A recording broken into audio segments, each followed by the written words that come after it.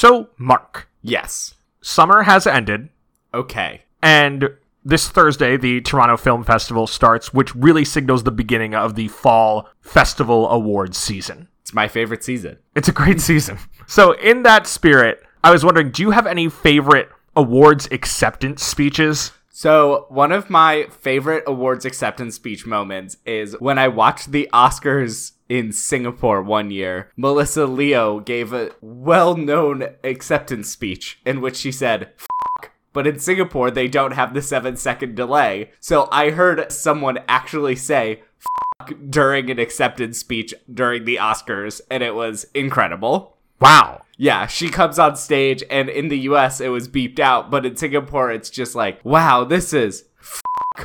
Oh, no, and she, like, does the whole oops thing, and it was very shocking to me in high school. I mean, that would be shocking. I think it was for The Fighter. Yeah, Melissa Leo won Best Supporting Actress for The Fighter, I believe. Okay. My favorite one that I actually watch at least once a year since it's happened is Courtney B. Vance winning the Emmy for The People vs. OJ, which is just this incredible high energy acceptance speech where he goes up onto the stage and shouts glory to God and then talks about how much he loves his wife and gives this really passionate speech. And as he is walking away, you can see him hoist the Emmy, and this is a bummer now, but he just shouts Obama out, Hillary in. Oh. Which is a bummer, but it is a Yeah. great speech in the moment, where it's Yes. like that fall. Yeah. I also love Olivia Colman giving her acceptance speech at the Nothing Oscars. is better than the ending of that speech. Yeah. I also just love how often she says Lady Gaga And just gestures at the audience. And Glenn Close. It's just so genuine and pure, and I love her more than most anyone else in the acting world. She's great. The reason I brought this up this week is not just because we're into the fall movie season with TIFF on Thursday, but also because we're talking about Jerry Maguire, and Cuba Gooding Jr. won the Oscar for Best Supporting Actor for this movie and gave a speech that is widely considered one of the all-time great Oscar acceptance speeches because it is a guy who's just really, really enthusiastic, which is especially fun because he won it for a role that is really enthusiastic and high energy. It matches, for sure. It does. So it's like, oh, we liked this performance and we're kind of getting more of it as he goes on really excitedly about how much he loves his wife and how much he loves everybody involved in the movie, shouting out Regina King and Tom Cruise, Cameron Crowe, James L. Brooks. It's just a really great high energy speech. Regina King is so good in this. She's so good in this She's movie. so good. It is astonishing that she didn't get an Oscar nomination at least for this movie. I know. The most emotions I had is when she was on the phone. And that's the brilliance of the performance, is that she can make that so high stakes. But you also never doubt that she knows exactly what she's talking about. Like, the first time we're introduced, she's in Jerry Maguire's office, and she's like, I know about marketing. I know what we need to do here. Like, don't fast talk me. Just tell me what the plan is. She is such a powerful person, and I love it. Yeah, she's awesome. It's such a good performance. It is. But we will discuss this more, I'm assuming, once we get the show started. Indeed. Welcome to We Love the Love, a Hollywood romance podcast. I am Mark, and I am gay. And I'm Will, and I'm a ginger. This, of course, is a podcast where we delve deep into the most important question facing our day. Does Hollywood romance actually make any sense? And are these people actually dateable? Or even likable? It doesn't matter if the romance is a main plot or if it's a one-scene flirtation. We will dig in and we will see what is there. It is our mission. It is our quest. We cannot stop. We may even make ill-advised life choices along the way to finding this, but eventually we'll get to where we need to be as our investigation takes us to one of the biggest movies of 1996, Cameron Crowe's sports agent romance dramedy, Jerry Maguire. This movie was very good, but it's a weird idea for a movie. This movie rules. It is great, but I was just thinking about, after I watched it, I just sat there being like, where did this movie come from? Well, I think it makes a lot of sense in the period in which it is released. That the 1990s is this moment where, in the business world, we have a lot of high-profile mergers, like making big deals is a significant part of the business landscape. In the sports landscape, we're seeing the superstar athlete in multiple avenues coming into existence. The biggest of those, of course, is Michael Jordan. This is the year that Space Jam comes out. Michael Jordan's on your Wheaties, he's on your underwear, He is omnipresent. Right. And all of that is driven by this agency culture that a lot of people aren't exposed to a lot. And so this is a movie where I think its impulse is dealing with the business of all of this, and the superstar element of it does make a lot of sense. Okay. And there actually was some research that found a statistically significant increase in the number of people going into sports agency after this movie came out. So I guess, yeah, in the context of the time, but now when all of this doesn't feel new, like it's just kind of how sports exists from what I understand, it was kind of just like, where's this coming from? Why is there a movie just about a guy writing a memo and then falling in love? I mean, but that's like such a simple way to talk about this movie. I know, but like that is like the core of it that you spin out the ideas from, in a way where I was just like, where does the idea of a sports manager having a like crisis of conscience come from? Just like that idea, because I keep saying manager and it's agents, which is even weirder because I'm so confused about the whole concept of this world. But at the same time, it just feels like how sports is. But that's a thing that's really coming into being at this time. Right. So that makes sense. In a way, it's reminiscent of broadcast news, highlighting this change in an industry. Right. So that makes sense. And this movie is produced by James L. Brooks, who wrote and directed Broadcast News. He does like industries in flux. Yeah, they make for good stories. Yeah. So Brooks is reuniting with director Cameron Crowe. They had worked together on Say Anything a few years earlier. Brooks did not produce Crowe's next movie, Singles, but is back for Jerry Maguire. Remember when we saw him in a room and all I could think about is how much money he has? Yeah. James L. Brooks, not Cameron Crowe. Sure. I know very little about Cameron Crowe. I assume he has had a number of very successful movies. This, as I said, was the 9th biggest film of 1996. He did buy a zoo. He bought a zoo. He said aloha. How much money did We Bought a Zoo make? It's either going to be, like, very little or way too much. It was like a Christmas Day release, I think. Yeah. Domestic total was $76,000. Or $1 million. There we go. Holy cow. Whoops. The best thing about We Bought a Zoo, a film I have not seen, is that around the time it was coming out, there was a Twitter account ostensibly by Matt Damon's character, not run by the film, just by like a rando, talking about all of the problems he was having with the zoo that he had bought. And it still exists, and it is quite funny. We Bought a Zoo is his highest grossing film. Crows? Yeah. Really? Yeah. Almost Famous was a flop. I knew that. Yeah, that movie did not make a ton of money. And which is a shame, because Almost Famous rules. Aloha, also a flop. Elizabethtown, also a flop. Well, Elizabethtown is hot garbage. Yeah. But on Box Office Mojo's Cameron Crowe versus himself, number 1 is We Bought a Zoo. What did it make again? $76 million. Jerry Maguire made 153. I guess I don't know where this is coming from, because it doesn't include Jerry Maguire. Yeah, Jerry Maguire is the runaway leader of Cameron Crowe's career. And that's partially on the strength of Tom Cruise, who at the time is this unstoppable box office juggernaut. This is the same year as Mission Impossible. It's kind of peak Cruise in a way. After this, he starts to go off into weirder movies. He goes off and does Eyes Wide Shut. He has his Spielberg run where he does Minority Report and War of the Worlds. And then, of course, it's the War of the Worlds press tour when he jumps on the couch and things go from there.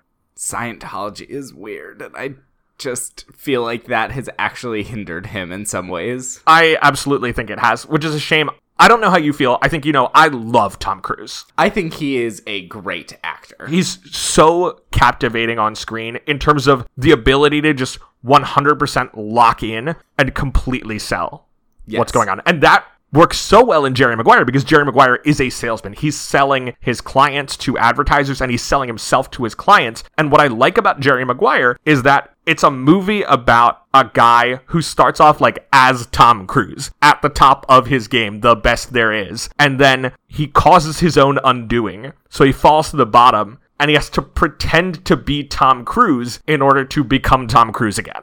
Right. And that's why I love this movie because, I'm a weird Tom Cruise fan in that I love Tom Cruise, but I don't really care for Top Gun because that's a movie where he's just, really cocky and has to learn to be cocky again, and I'm not really interested in that. I find him kind of obnoxious. But in a movie like Jerry Maguire, he realizes that, being cocky was bad, and he can be the best while also being a good person. And in that way, this is kind of the dramedy version of Edge of Tomorrow. A great movie. That movie is amazing! I am so upset that movie didn't do well. The worst thing about that movie is that when it didn't do well, they then renamed it in the DVD marketing as Live, Die, Repeat. Who thought that was a better name? So that was the tagline from the movie. Like, that was on the poster.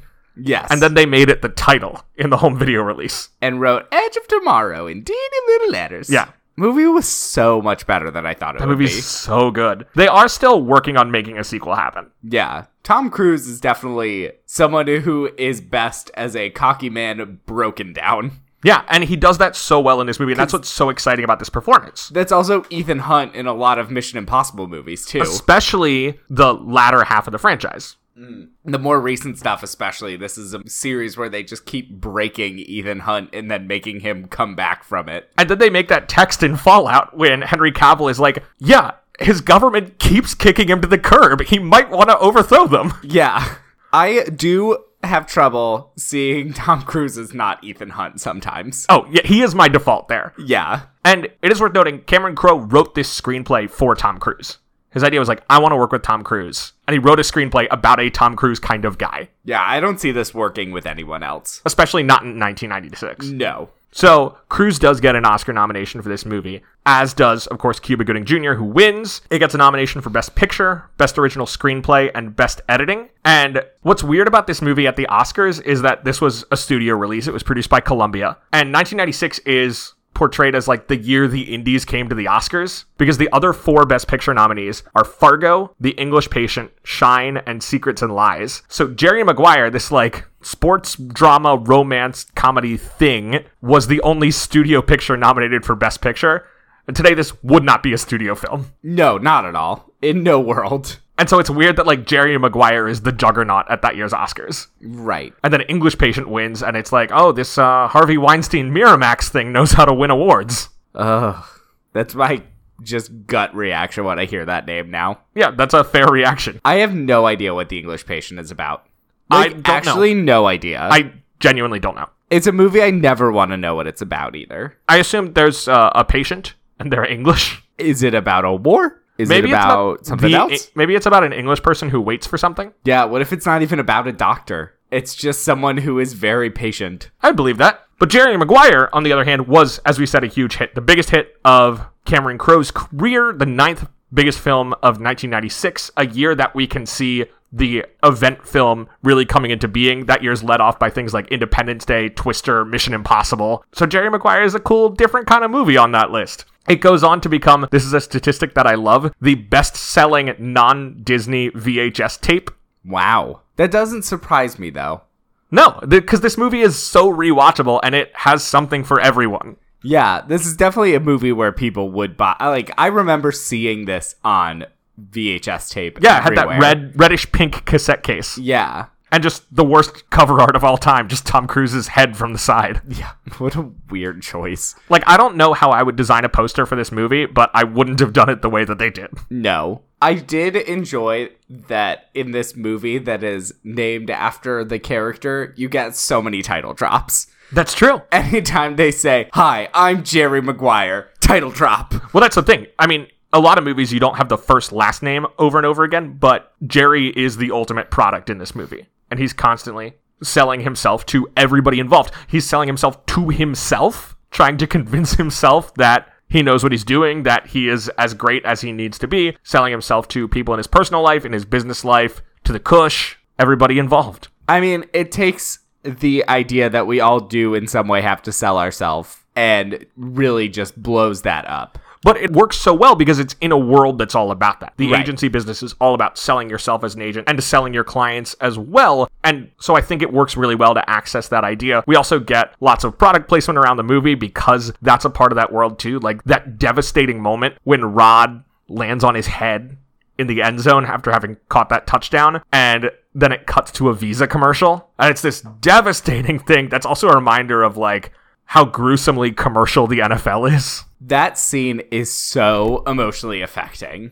I have seen this movie before, and I was like sitting up with my hand over my mouth, like, what is going to happen? And I mean, almost all of that is due to Regina King's performance. She is just selling every facial expression, every tear that comes out of her eye. I also cried. Like, it was so much to watch her truly just freaking out about this man that she clearly loves. It's just an incredible performance because she gets to do all the different things. There's so many sports movies where you just like have the wife who like worries about them going into a game. Like the worst version of that is Elizabeth Banks in Invincible, the Mark Wahlberg Philadelphia Eagles movie. Okay. But Regina King in this movie, 10 years earlier, gets to be so much more than that, where, like we said, she is this leader of her family and also a savvy businesswoman and also like deeply in love with Rod Tidwell. Like they have the cutest marriage. He almost didn't need Jerry because she could have just done it. Yeah. Like she easily has the skills to have made this a career for her. Sports agency. Yeah, she would be awesome. She should work with Jerry. Yeah.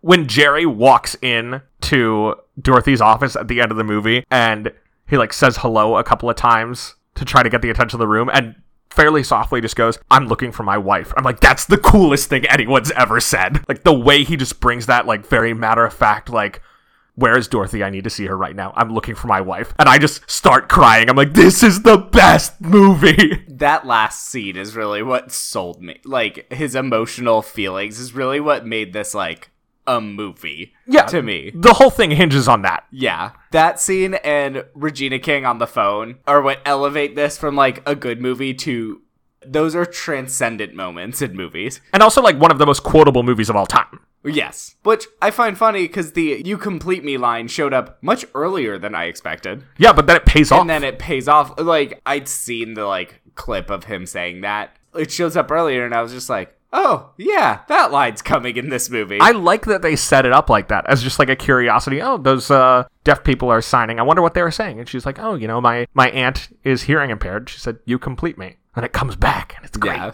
And then show me the money. Show me the money. You had me at hello, which is awesome. Yeah. I love this movie so much. The response to "you complete me," "you had me at hello." That speech rules. Can we just play the audio of that speech and be done with the episode? I will say, you said he walks into Dorothy's office, not house, and I was confused that I'd missed a whole scene somehow.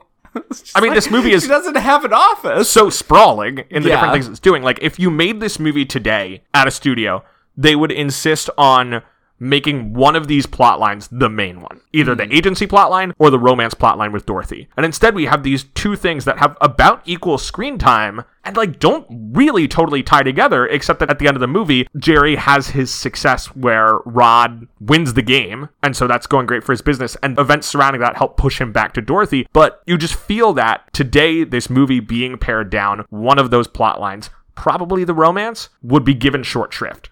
Right. And you wouldn't have that emotional payoff in a way without the other story because Rod and Marcy are what truly inspire him. Right, we need that comparison. Yeah, you need that other successful relationship to make it work. Especially because we get these moments earlier in the movie where Jerry is kind of mimicking that relationship. There's the point where all four of them are out getting food when Marcy goes into labor, and Rod and Marcy are just like making out. And so Jerry starts kind of kissing Dorothy, and she's like, this is cute, but also you have the sense like this is a weird situation where he's just mirroring what he's seeing going on. Yeah, it's weird on both of their parts because I was kind of like, Rod and Marcy, what are you doing? You are at a business dinner. And then I was also just like, Jerry, what are you doing? You shouldn't just copy them. This is so uncomfortable. I mean, that's the thing. Jerry's bad at intimacy, but great at friendship.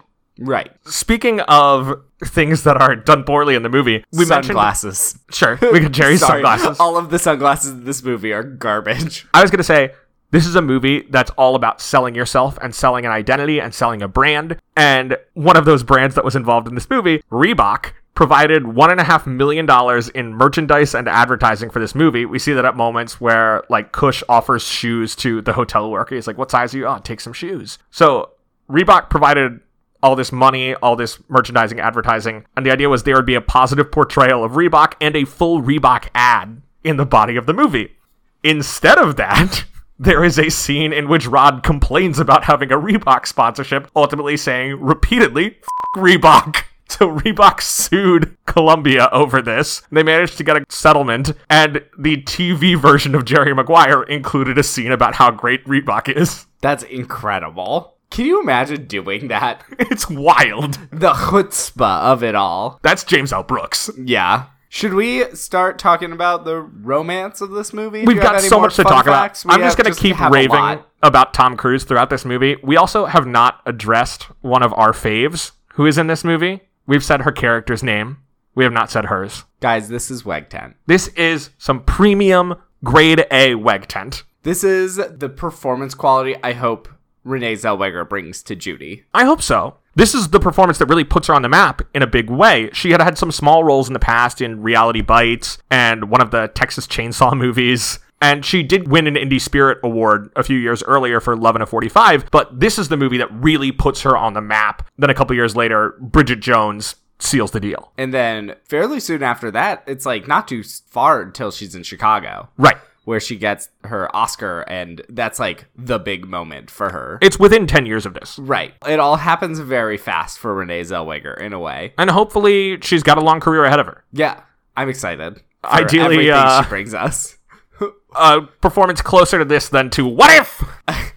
Honestly, if season 2 of What If starts with her just in that hat watching the video and then cuts to something else, that's all I would need. That's the thing, is allegedly What If is an anthology show that will follow totally different people, but the ending really seems to be promising us more Zellweger. I know. I really hope it's all anthology about Anne Montgomery. An anthology. Oh.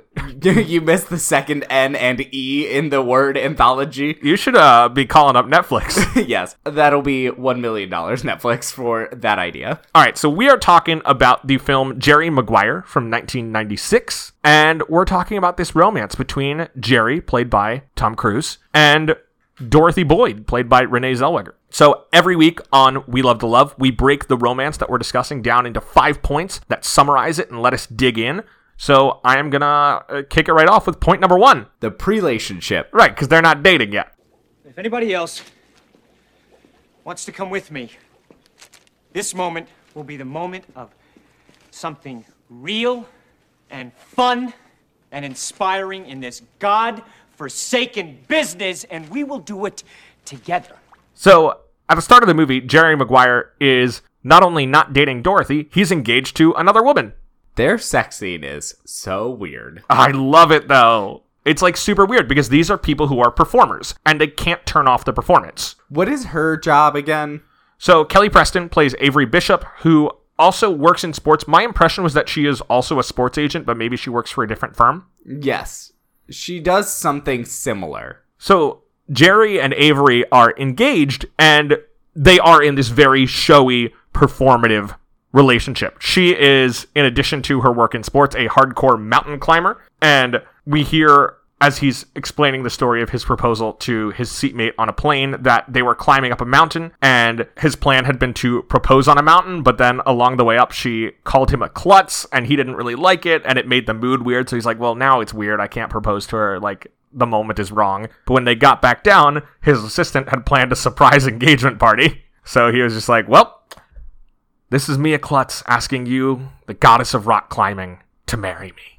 And they have this very performative relationship. They show off each other, even when they're having sex, when they're alone with each other, they're pushing things to the limit to, like, show how into it they are. Right. Jerry Maguire at this point is a guy who cannot turn it off under any circumstances. No. But one of the things that happens at the beginning of this movie, and really our inciting incident, is when Drake Bell doesn't like him. I can't believe that.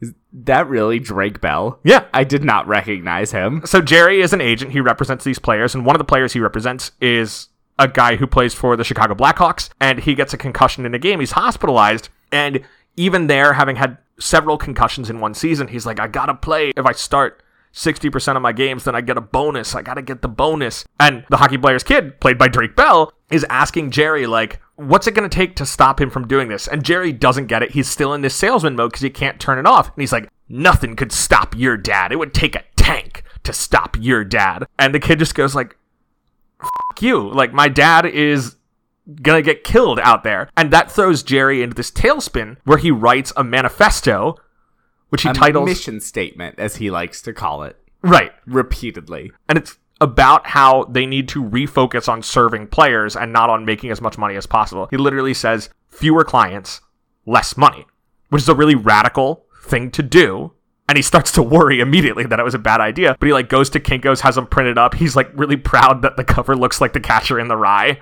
Yeah. And he has it delivered to everyone at his firm. It's called The Things We Think But Do Not Say, which is a great title. Yes. It's a good title for what he does, but unsurprisingly, doesn't pan out well to tell a company to make less money. Yeah, Bob Sugar, played by Jay Moore, is forced to fire him, and he's like, yeah, what did you expect? You said less money. What were we supposed to do with this? So Jerry is now fighting for his life. He's going to be leaving his job, but he's trying to get clients to go with him. He's like, my model will work. Personal service, personal attention, looking out for these players, protecting them to make sure that more stuff doesn't happen like happened to Drake Bell's dad. And the only person that he's able to lock down is Rod Tidwell, played by Cuba Gooding Jr. This is him selling himself to Rod Tidwell is where you get the show me the money scene. Right. Cuba's saying, like, I don't have to be your friend. You don't have to be in love with me. I just need you to show me the money. Right. And that's this great scene because it's a scene where there's multiple levels of stakes because Jerry's got to lock down Cuba because he needs clients, but also Rod is dragging the conversation out, going on and on, like walking around his house, chatting about all the different people in his house. TP's room is flooding. What are you going to do about TP's room? And meanwhile, we can see the lights on Jerry's phone going out as people are no longer waiting to talk to him. And so there's the stakes of this individual call, but also of all the calls that Jerry's not able to make because of it. So by the end of the day, he has one client, Rod Tidwell. I don't really blame any of the other clients for not going with him. No, it doesn't really make sense to. And this also shows how weird Rod Tidwell is. He's a weird guy. Because he is just a very weird person. And one of the other things he makes Jerry yell that I was not expecting was, I love black people. So, and this is a great one because that's one where you're like, is this the only time in his life that Tom Cruise has shouted that? Yeah. And I mean, it's a weird thing to shout, but in an earlier scene, Sugar says the line, I'm Mr. Black People. And I'm just like, this is such a weird series of words to keep happening. But it's a weird industry, and the movie calls it out, like, in that opening monologue by Jerry, which is so good. Like, there's a lot of voiceover that I don't enjoy, but in this one, it's great because, again, this is a movie about selling things, and Jerry is selling himself to the audience in that monologue. Right. And he talks about, like, we're a group of, like, out-of-shape white guys representing the people at the top of athletic performance in the world, many of whom are people of color. It's another what if moment where he says out of shape and then takes his shirt off and has full six-pack abs. Well, Tom Cruise has a weird chest. Yeah, but it's not like he's out of shape by any stretch of the imagination. But Jerry has this rough day, and he walks out, and he's like, I still believe in all the stuff that I wrote in that manifesto, and we're going to do great things, so come with me, and we can change this industry. And he's like, Wendy, to his assistant, and Wendy's like, I am very close to a pay increase, so no thank you. Good for Wendy. Way to stick up for yourself. Yeah, way to make the right move.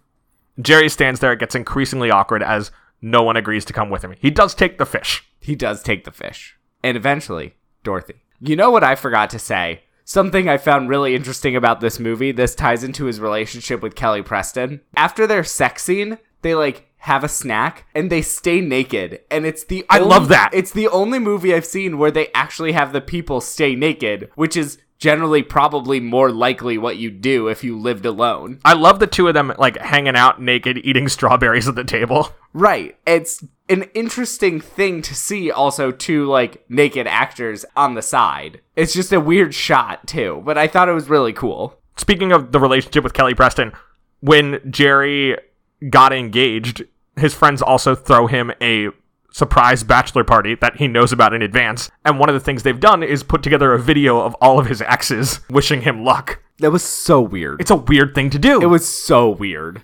And they all talk about, like, yeah, congratulations, Jerry. I'm really happy for you. And they all say the same thing over and over again. Bad at intimacy. Great at friendship. And he has to be with someone. He cannot be alone. And that kind of gives him his second dose of shell shock about where he is in life. First, we have Drake Bell being like, what the heck, man? Like, what you're doing is hurting people. And then the second one, we have all of these exes, including Lucy Liu and Emily Proctor, who a few years later would play Ainsley Hayes on The West Wing. But back to where we were before our flashback. Jerry Maguire is leaving, and he only has one person agree to go with him, which is a woman that he had run into at the airport one time and recognized. Well, Dorothy Boyd, played by Renee Zellweger, is a single mom. 26 years old. She's the oldest 26-year-old in the world. A line I really liked. This whole movie is quotable lines. Yeah, the oldest 26-year-old in a world is a great line about how tied down she feels because of her son. And the reverse is when Jerry talks about writing his manifesto, he says, I was 35, I had started my life. Right. Like, he recognized this is a turning point, doing something that matters. So Dorothy was on the same flight as Jerry to a conference. She was sitting there with her son, Ray, played by Jonathan Lipnicki, the cutest kid on the planet. He's so cute. What I love about him is he's actually 5 years old, and so he's got a weird body, like all small children. Yeah, he is a real small child. He like doesn't have precise movements at all. He looks like a bag of Jell-O in like a cute kid way, where you feel like their bones have not yet grown to fill out the rest of their body. Right. It is just kind of that weirdness that all humans are before they turn like 7. And he's got these giant glasses and his hair sticks up. He's so cute in He's this. great. He's constantly trying to one-up Jerry on things he knows. Because they have the competition where they're competing with facts, where he's like, did you know the human head weighs 8 pounds? And Jerry's like throwing sports stats back at him. Do you think this kid even knows he's in a movie? I don't know. So they're like competing to have facts, and finally Ray goes, do you know my neighbor has 3 rabbits? And Jerry just laughs. Because this is a movie where people laugh at jokes. Yeah. People don't laugh at jokes in movies. Jerry's just like, you got me there. I did not know I that. did not know that one. So they're at the airport. Dorothy cannot find Ray. Jerry helps find him. And she's like, you probably don't know me, but like, I read your manifesto. And it was really inspiring. And he's like, I know exactly who you are. You're Dorothy Boyd. You sit right here. He's doing his Jerry Maguire job, never forgetting a person. Right. But she is clearly very taken by what he has written. One of the least believable parts of this movie is that a child would be on the belt that long without an airport staff yelling at him. It is pre 9/11, so airport security is much lower. I guess there's just fewer people around, but that's always been against the rules because it Yes. breaks the belt. Correct. So I was just like, how is no one? She's freaking out. And I'm just like, someone would have yelled at this child by now. But anyway, they have met before. And so as Jerry is standing in the office asking for someone to go with him, Dorothy stands up and announces that she will go. At which point, the person who sits in the cubicle next to hers is like, what are you doing? Yeah. Everyone, including her sister, Bonnie Hunt, who is played by Hunt Bonnie is Hunt. so good in this movie. She's so good. Bonnie Hunt, of course, is the Judy Greer of the 1990s. Right. Is not exactly on board with her choice. Yeah, Bonnie Hunt's great. The great character choice with Dorothy's sister is that she's openly like, I am incapable of telling you what you want to hear, but there is value in that. Right. And one thing I love about her is that she hosts a group for divorced women in her living room, apparently always? I assume it's like weekly or something. I know, it's just that every major scene happens to happen during one of these groups. So that's apparently based on something that Cameron Crowe's mother was involved in. Really? Yeah. It's all about, like, someone's like, I found my anger. One's like, good for you. It's a very, like, good group, and I feel good about them, but it was just like, they must be meeting constantly to be involved in every major decision in Dorothy's life. But it's cool that they have this supportive space for each other. Like, some of them talk about the fact that, like, I had trouble relating to other women because society conditions us all to hate women. Yeah. Until I fell in with this group. Surprisingly poignant point for the 90s. Yeah. Cameron Crowe is good until he's bad. Aloha. I mean, it's before that. It's Elizabethtown. Yeah. I just forget that movie exists. I spent too much of my life watching it to ever forget about it. More than 1 minute? Yes, I watched the whole film. That is something you decided, and I don't really understand why. It's because this and Say Anything and Almost Famous are so good. I felt like I had to try. Nope. I have no desire. So anyway, Jerry and Dorothy are going to be starting a new company. They're going to do big things, mostly represent Rod Tidwell. But Jerry has one other thing going for him, which is he represents the number 1 pick in the NFL draft. The kid who is expected to be the number 1 pick. The Cush. The Cush. A weird name for a child. Well, it's his last name. Well, his last name is like Cushman. Yeah, he's Frank Cushman, played by Jerry O'Connell. Yeah, it's just like, I feel like we all need to remember. They say he's like in high school. He's not a college football player yet, is he? No, he is. Okay. Because I guess I got him confused with another Like, is he the same one? They run through so many kid athletes in the beginning of the movie. Yeah. I think I was getting him confused with one of the high school football players there, and I was very confused why this child was going into the NFL. I mean, if you go back far enough, that happens. Yeah. But Jerry does represent the Kush. He's trying to make it happen. And his fiance, Kelly Preston, offers really good advice where she's like, hey, you need to go talk to him in person, make sure it's locked down. And that'll also be your whole, like, personal connection thing that you're selling yourself on now. She's, like, giving him good business advice. Being like, don't be down on yourself, take action. So he goes to see the Kush and his dad, Beau Bridges. They're so despicable. Yeah. Beau Bridges is great in this performance, though. Yes. Where he won't sign anything, but his word is as strong as oak. Yeah, right. Jerk. I knew he was lying. You don't not sign anything. That's not a weird cultural thing that I've ever come across. Nope. It is not. But Jerry, in this moment, doesn't feel like he can push it because he's really counting on Kush. Like, Rod is fine, but Rod's not a star player. They actually say he's got an attitude problem, which sometimes can mean someone's not meshing with the team. Sometimes it can mean they're looking out for themselves too much. He's not connecting with the fans, seems to be the big thing they talk about with Right. him. There's a lot of talk about how Rod seems to be there as an employee. Like, he's there to collect a paycheck, do the basics of what he needs to do, but he's not a player that fans fall in love with. Right. He doesn't dance. Right, but there's actually a conversation where Rod name checks some of the most famous wide receivers of the 1990s, guys like Jerry Rice, and is like, these guys have all the endorsement deals, why don't I? And Jerry's like, those guys put butts in seats. Those guys excite people. You got to do that. And so what Jerry really needs is the Kush, the number one NFL draft pick, presumably, who will get a nice big contract that Jerry will get a cut of. 4%, I believe.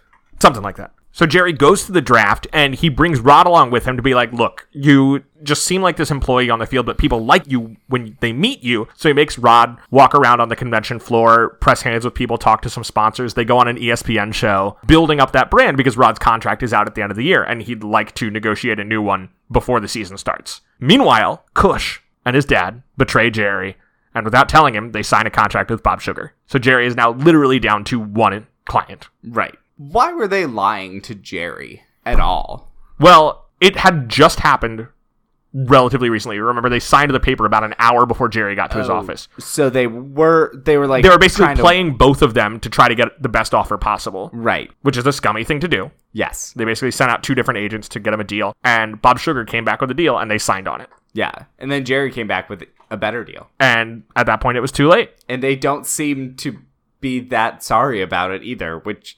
It's a despicable thing to do. Yeah, they're bad people. Kush looks embarrassed about it. Yeah. But I was surprised that the dad was so open about, like, I f***ed you over. This Oh, well. is what we do. It's a nice, quiet, like, real-life villainy performance. Mm-hmm. But anyway, that now takes us to point number 2. Avery, No, it's over. didn't hear it. There's something missing here, don't you think? You have never been alone. Listen to me. And you can't be alone. It's over. No one has ever dumped me. I'm not trying to make history here. After the draft, Jerry is in a bit of a doldrum because he has lost out on this really important client. He's left with Rod, who frankly is not an amazing client in that he doesn't make a ton of money and requires a lot of time.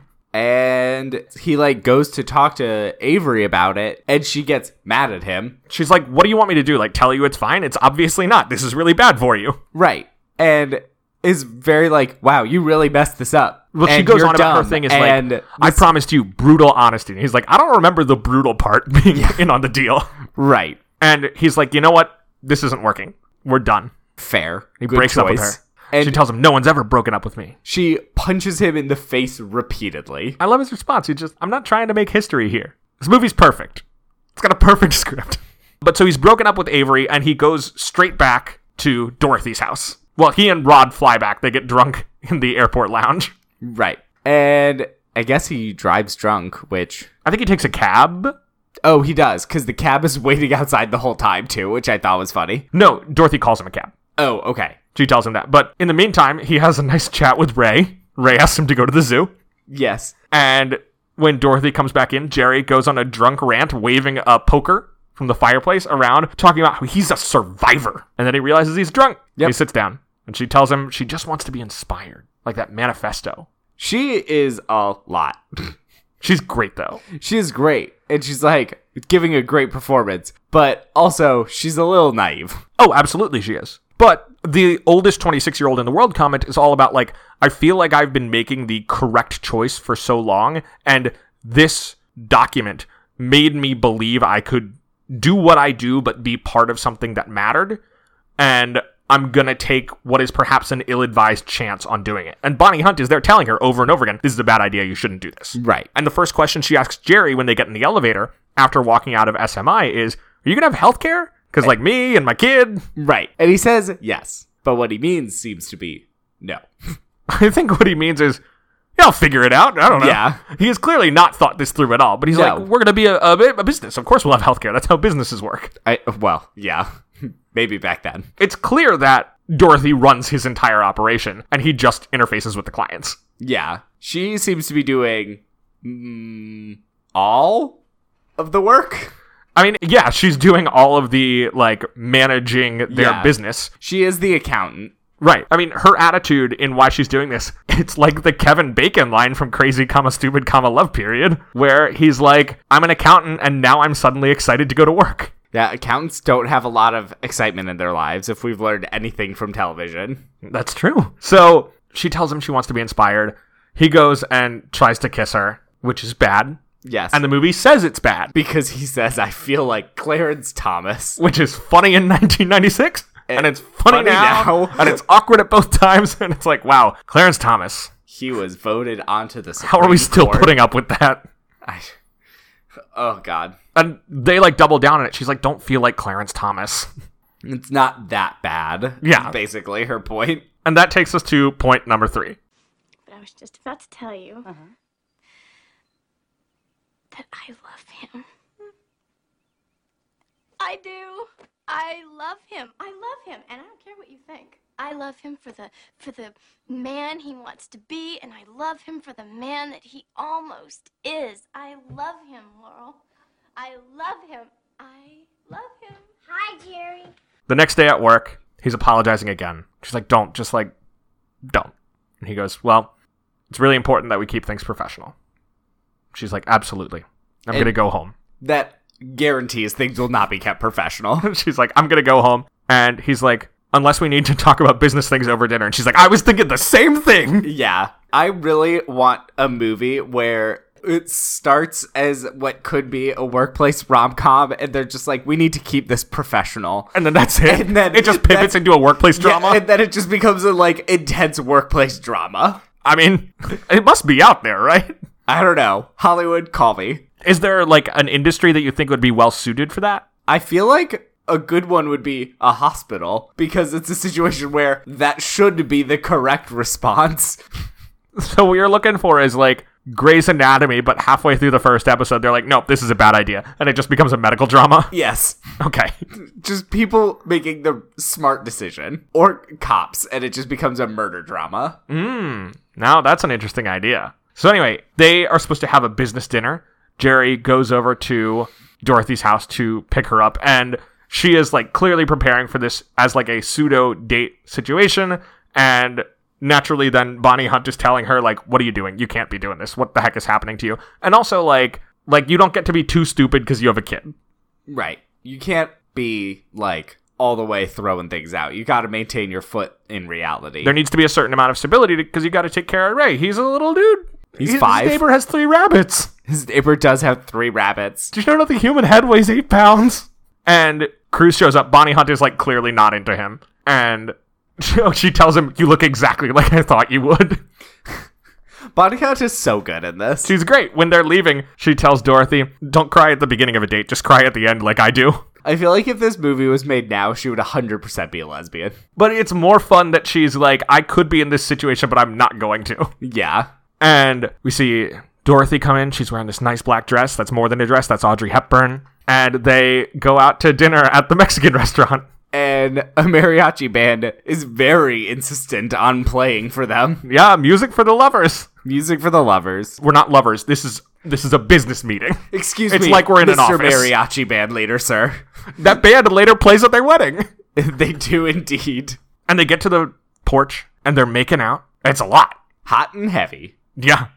This is where he, I think, accidentally undoes her dress. Yeah.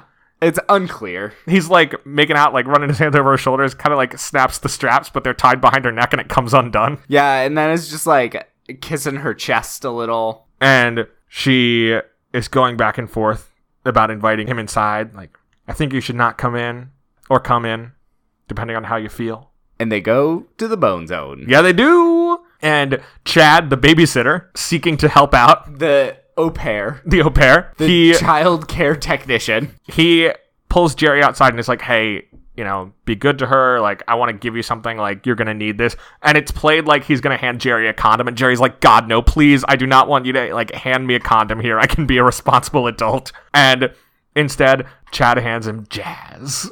I think it's Coltrane And Miles Davis. He goes on about how it's good old jazz from before the only American art form was destroyed by, like, 1,000, like, jazz room singers. Just killing it, sucking it dry. As then Jerry plays the music, and they're like, what is this music?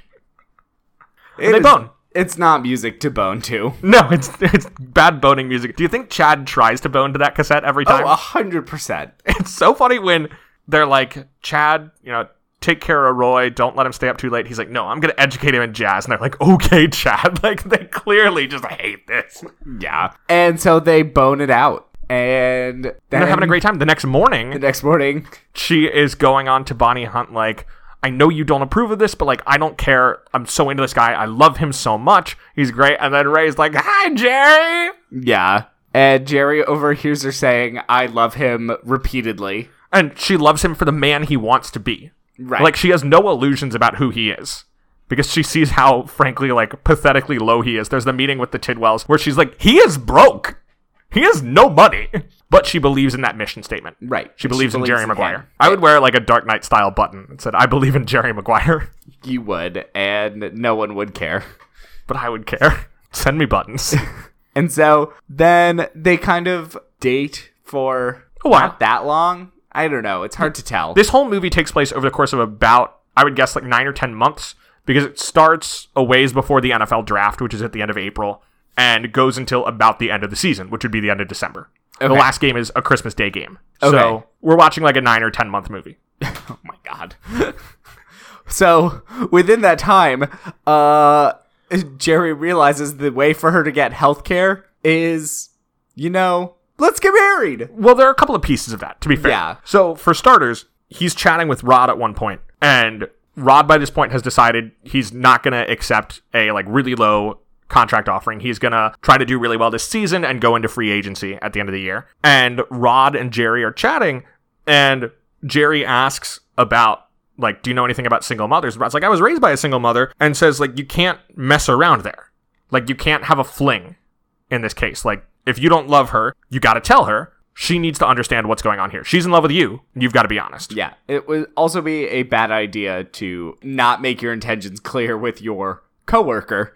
Right. After having sex with them. Right. But Rod's like, especially with the single mother situation, you got to have Yeah. the talk. Right. And around the same time, Dorothy is like, you don't have the money to pay for me as an employee. Yeah. And she's like, I have a job in San Diego that I can go take. Like, she decides she's going to go take it to the point that, like, she gets a U-Haul and packs up. Is this job just like their standing offer? They talk about it before. I assume it's some kind of company that, like, generally has a need for accountants. Yeah. And maybe she knows somebody there so that she's sure she'll be able to get it. That makes sense. I was just like, how long are they holding this open spot for her? Yeah, I assume there's, like, some kind of relationship. Right. And they're leaving and they're saying goodbye. And Bonnie Hunt has given all this advice on, like, don't make it a big thing. Just be like, I'll see you when I see you. Like, you say you're going to come out next week. Awesome if that happens. And Dorothy does turn it into a big goodbye. She's like, if next week turns into next month or next year, just, like, don't forget about what you wrote and keep doing that. Because, like, that's a thing that I believe in. And that's really great. And as she's going, as you said, Jerry figures out how to make sure she can have what she needs. Which, does that make sense? So, like, does he pay for private healthcare for himself? I was very confused. I guess they would save money by getting They'd be on one healthcare plan. Yeah. So they get married. It's been a few months. Couple of months. Yeah. But it's Jerry Maguire. Yeah. And they are very clear that, like, this is kind of a crazy thing that's happened. And Rod comments to him at the wedding. He's like, did you ever have that talk that I told you to have about your intentions? And Jerry's like, no. That's like, well, this is one alternative to that, I suppose. Just get married. That clears up the commitment thing. Does clear up the commitment thing. Yeah, so that takes us to point number 4. Yeah, they are married. I don't like to give up. Please, Jerry. My need to make the best of things and your need to be responsible. If one of us doesn't say something about it now, we could lose 10 years. Being polite. Let's just call this next road trip what it really is. A nice long break. They are married. They have a nice wedding in the backyard.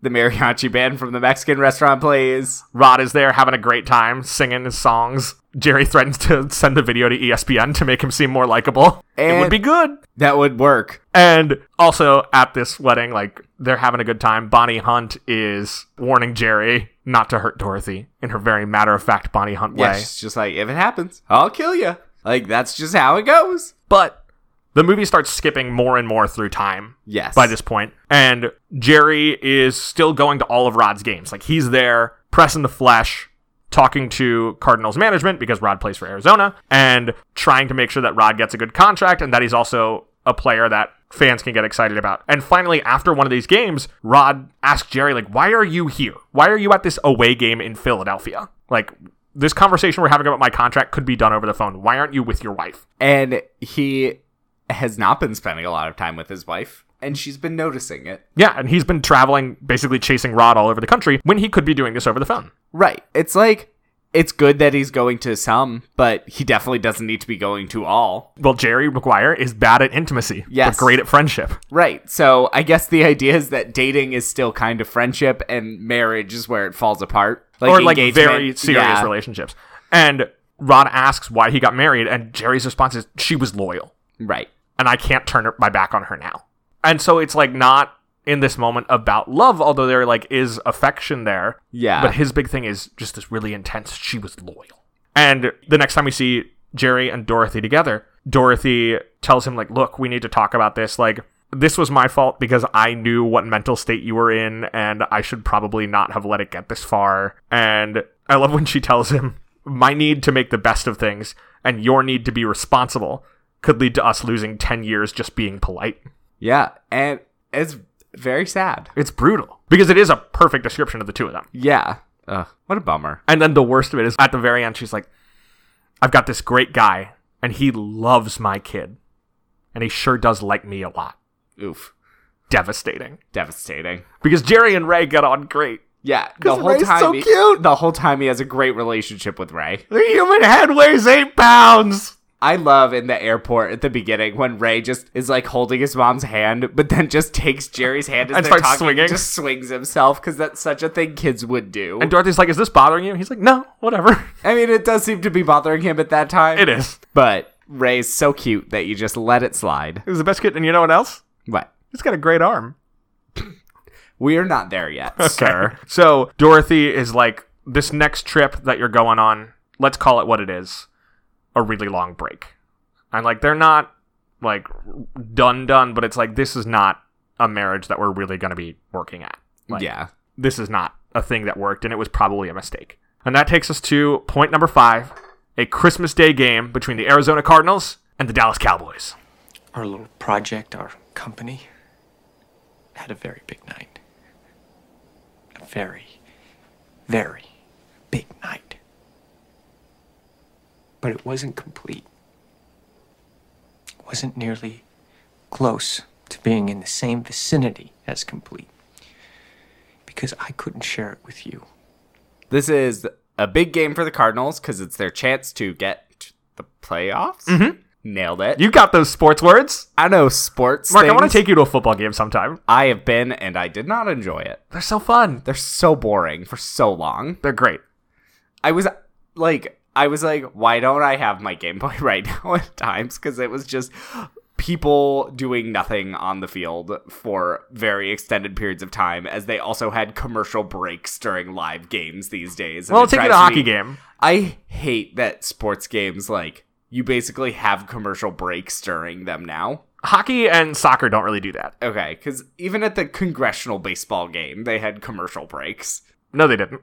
Yeah, they had ads play on the screen. Like, one at a time, but it was still an ad. Those were between innings. Yeah, but it's still like, I paid money to be here. I don't need to be advertised at with a full commercial. That break is going to exist either way. That's between innings. Yes, but bring back the dog jumping team. They did that like 3 times. I wanted more, William. So anyway, it's Christmas Day. It's between the Cowboys and the Cardinals. And that, of course, is a big game for Rod Tidwell, too, because since we're nearing the end of the regular season, his contract is up. So he's headed into free agency. He'd like to stay with the Cardinals. He's from Arizona. It's where his family lives. He went to University of Arizona. Right. He needs a contract one way or another. And one thing the movie calls out that I like is the fact that for a lot of athletes, especially athletes of color in the Big Four leagues, the contracts that they have are covering the rest of their life because they've got a limited shelf life as a player. And a lot of these players are also supporting a lot of members of their family. Right. Like, Rod's taking care of Regina King and also his kids, but also a large extended family. Like, TP, you're my brother. You're militant. And I don't hate you. I love you, man. And then there's the other brother that lost his leg. Who was himself a sports star. Right. Was it in the war? I wasn't sure. I can't remember. But, like, there are a lot of stakes for this contract beyond just, like, does Rod make $4 or $5 million? It's what does that mean for his family and for himself when he can no longer play football? Right. This is what will pay for the rest of his life. And Rod has an incredible game. He's crushing it. He's making lots of great catches. And this is one of the moments where the filmmaking is so good because the sound effects every time Rod takes a hit are sickening. Yeah. When he gets tackled, when he crashes into somebody, the crunch is just a little bit elevated in terms of the sound effects. So we feel these stakes of like what an injury would mean here. Because that means no new contract. That means he is possibly suffering medical injuries for the rest of his life. We've got another Drake Bell situation. We've got Regina King telling her kid, like, what does daddy always say? It looks worse on TV. This is another movie where I watch it and I'm just like, ugh, football has so many problems. Oh my gosh, yes. And I do not care for it. This is one of those movies where I'm like,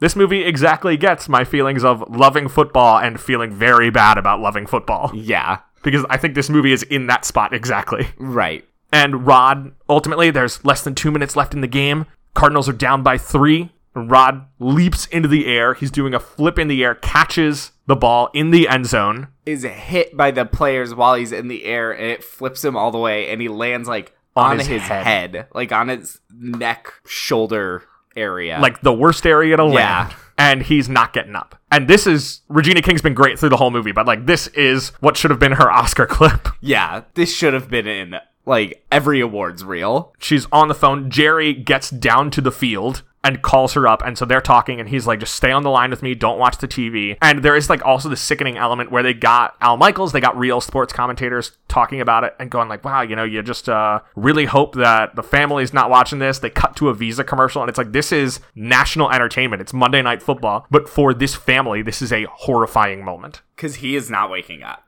And then he does. He does. He gets up and does a dance. And he does a dance. He does this incredible scooting around the field. He leaps up into the stands. One of the commentators is like, that's going to be a penalty. Because I don't know if you know this, in the NFL, they've dialed it back dancing. now. It's excessive celebration. Yeah. But it doesn't matter. Because the fans don't care. The team's not going to care. The game's almost over. The game's almost over. And Rod has this moment. And like, this is the moment that Jerry has been telling Rod he needs for the whole season. We've seen that building over the course of the season. We see graphics at the stadium. In Rod we trust. But this is the moment where he fully realizes what Jerry was talking about. And just like this whole movie's about selling, Rod realizes, like, I need to sell this moment. Right. After the game, Jerry sees the manager of the Cardinals, and he's like, you owe me a call about a contract. And the manager's like, I know. Like, right. I realize I'm going to have to pay through the nose after tonight. Yes. But game's over. Rod's being interviewed, which he hasn't been after all these games. He's sat by while people interviewed all the other players, said things like, is there anybody else here worth talking to? And not talk to Rod. Now everybody wants to talk to him. Rod pulls Jerry over, hugs him, thanks him. Troy Aikman, famous quarterback for the Dallas Cowboys. Oh, that's a real... Oh, yes. A real sports guy. Oh, yeah. Won 3 Super Bowls.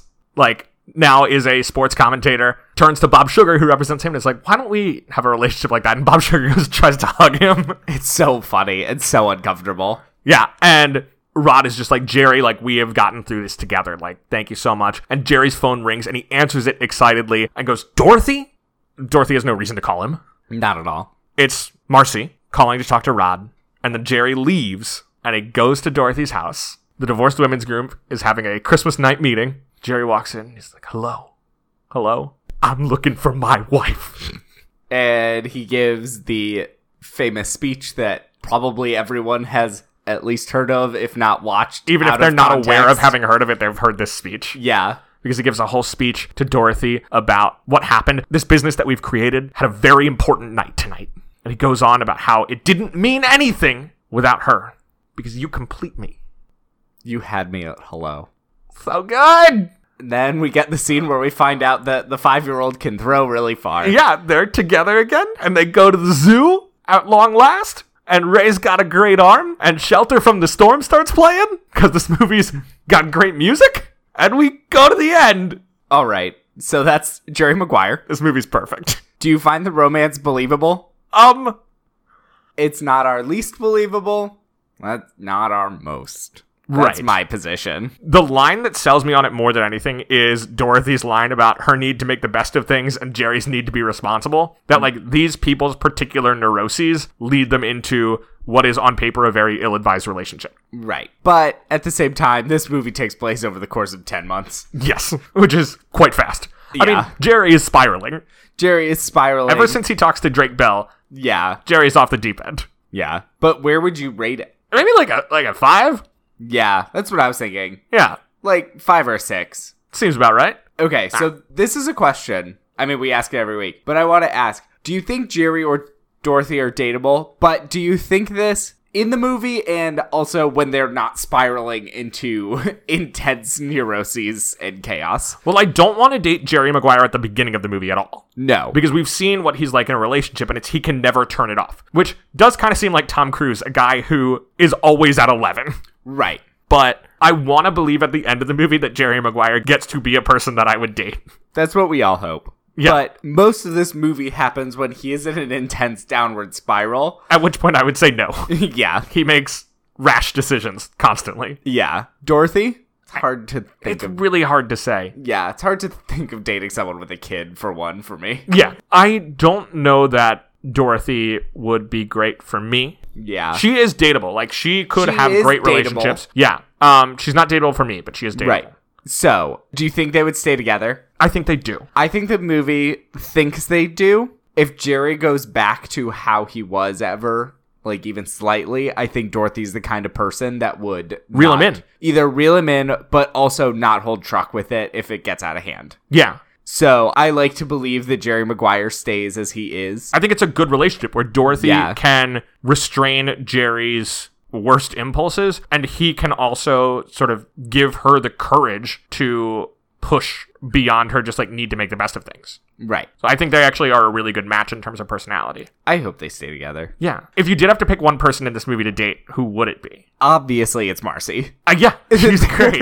There is no other answer. She is the best ever. Yes. She's amazing. So, a weird amount of the movies we cover have been turned into some form of musical entertainment. Should Jerry Maguire be staged on Broadway? I think no, because I think this movie is perfect. I think no, because I don't think it would add anything. This movie's not made better with songs. No. It's just perfect. Yeah. I think that does it for Jerry Maguire. Yeah, I'm so glad that we talked about this. It's good to get some leg tent every once in a while. And until now, we had never talked about Tom Cruise. We haven't? No. Oh, And I like him. love Tom Cruise. He's great. Like, Scientology is deeply problematic, and Tom Cruise is very wrapped up in it, Yeah. but he is irresistible on screen. We're getting 2 more Mission Impossible movies. Only 2? Well, they've confirmed 2, both directed by McQuarrie, Okay. Which I'm is excited. exciting. Yeah. and, you know, not too long ago, the trailer for the new Top Gun movie came out, and I was watching that trailer, and I was like, I don't love Top Gun, but I love me some Tom Cruise. Now, Will, I need you to explain to me what movie we're covering next week. So our third roommate, Josh, had recommended to us a 2003 Shakespeare adaptation starring LL Cool J. We will be watching the film Deliver Us from Eva, an adaptation of The Taming of the Shrew. I'm excited because I know literally zero about this movie. I just told you everything I know about this movie. Until then, you can follow the show on Facebook and Twitter at Love the Love Pod, and you can always email us questions or movie suggestions at lovethelove.pod@gmail.com. Make sure to rate, review, and subscribe. It really helps other people to find the show. Reviews on iTunes especially are super duper. All right. What's the best piece of dating advice you got from this movie? Jerry Right. Maguire, starring Tom Cruise. Write a detailed manifesto mission statement, statement of purpose, spread it far and wide, and eventually someone who digs what you are saying will find their way to you. I guess just have a kid that might appeal to people more than you do. The human head weighs 8 pounds! Alright, until next time, I'm Gay. And I'm a Ginger, so between the two of us, we know everything there is to know about romance. Bye! 'Twas in another lifetime, one of toil and blood, when blackness was a virtue, the road was full of mud. I came in from the wilderness, a creature void of form. Come in, she said, I'll give you shelter from the storm.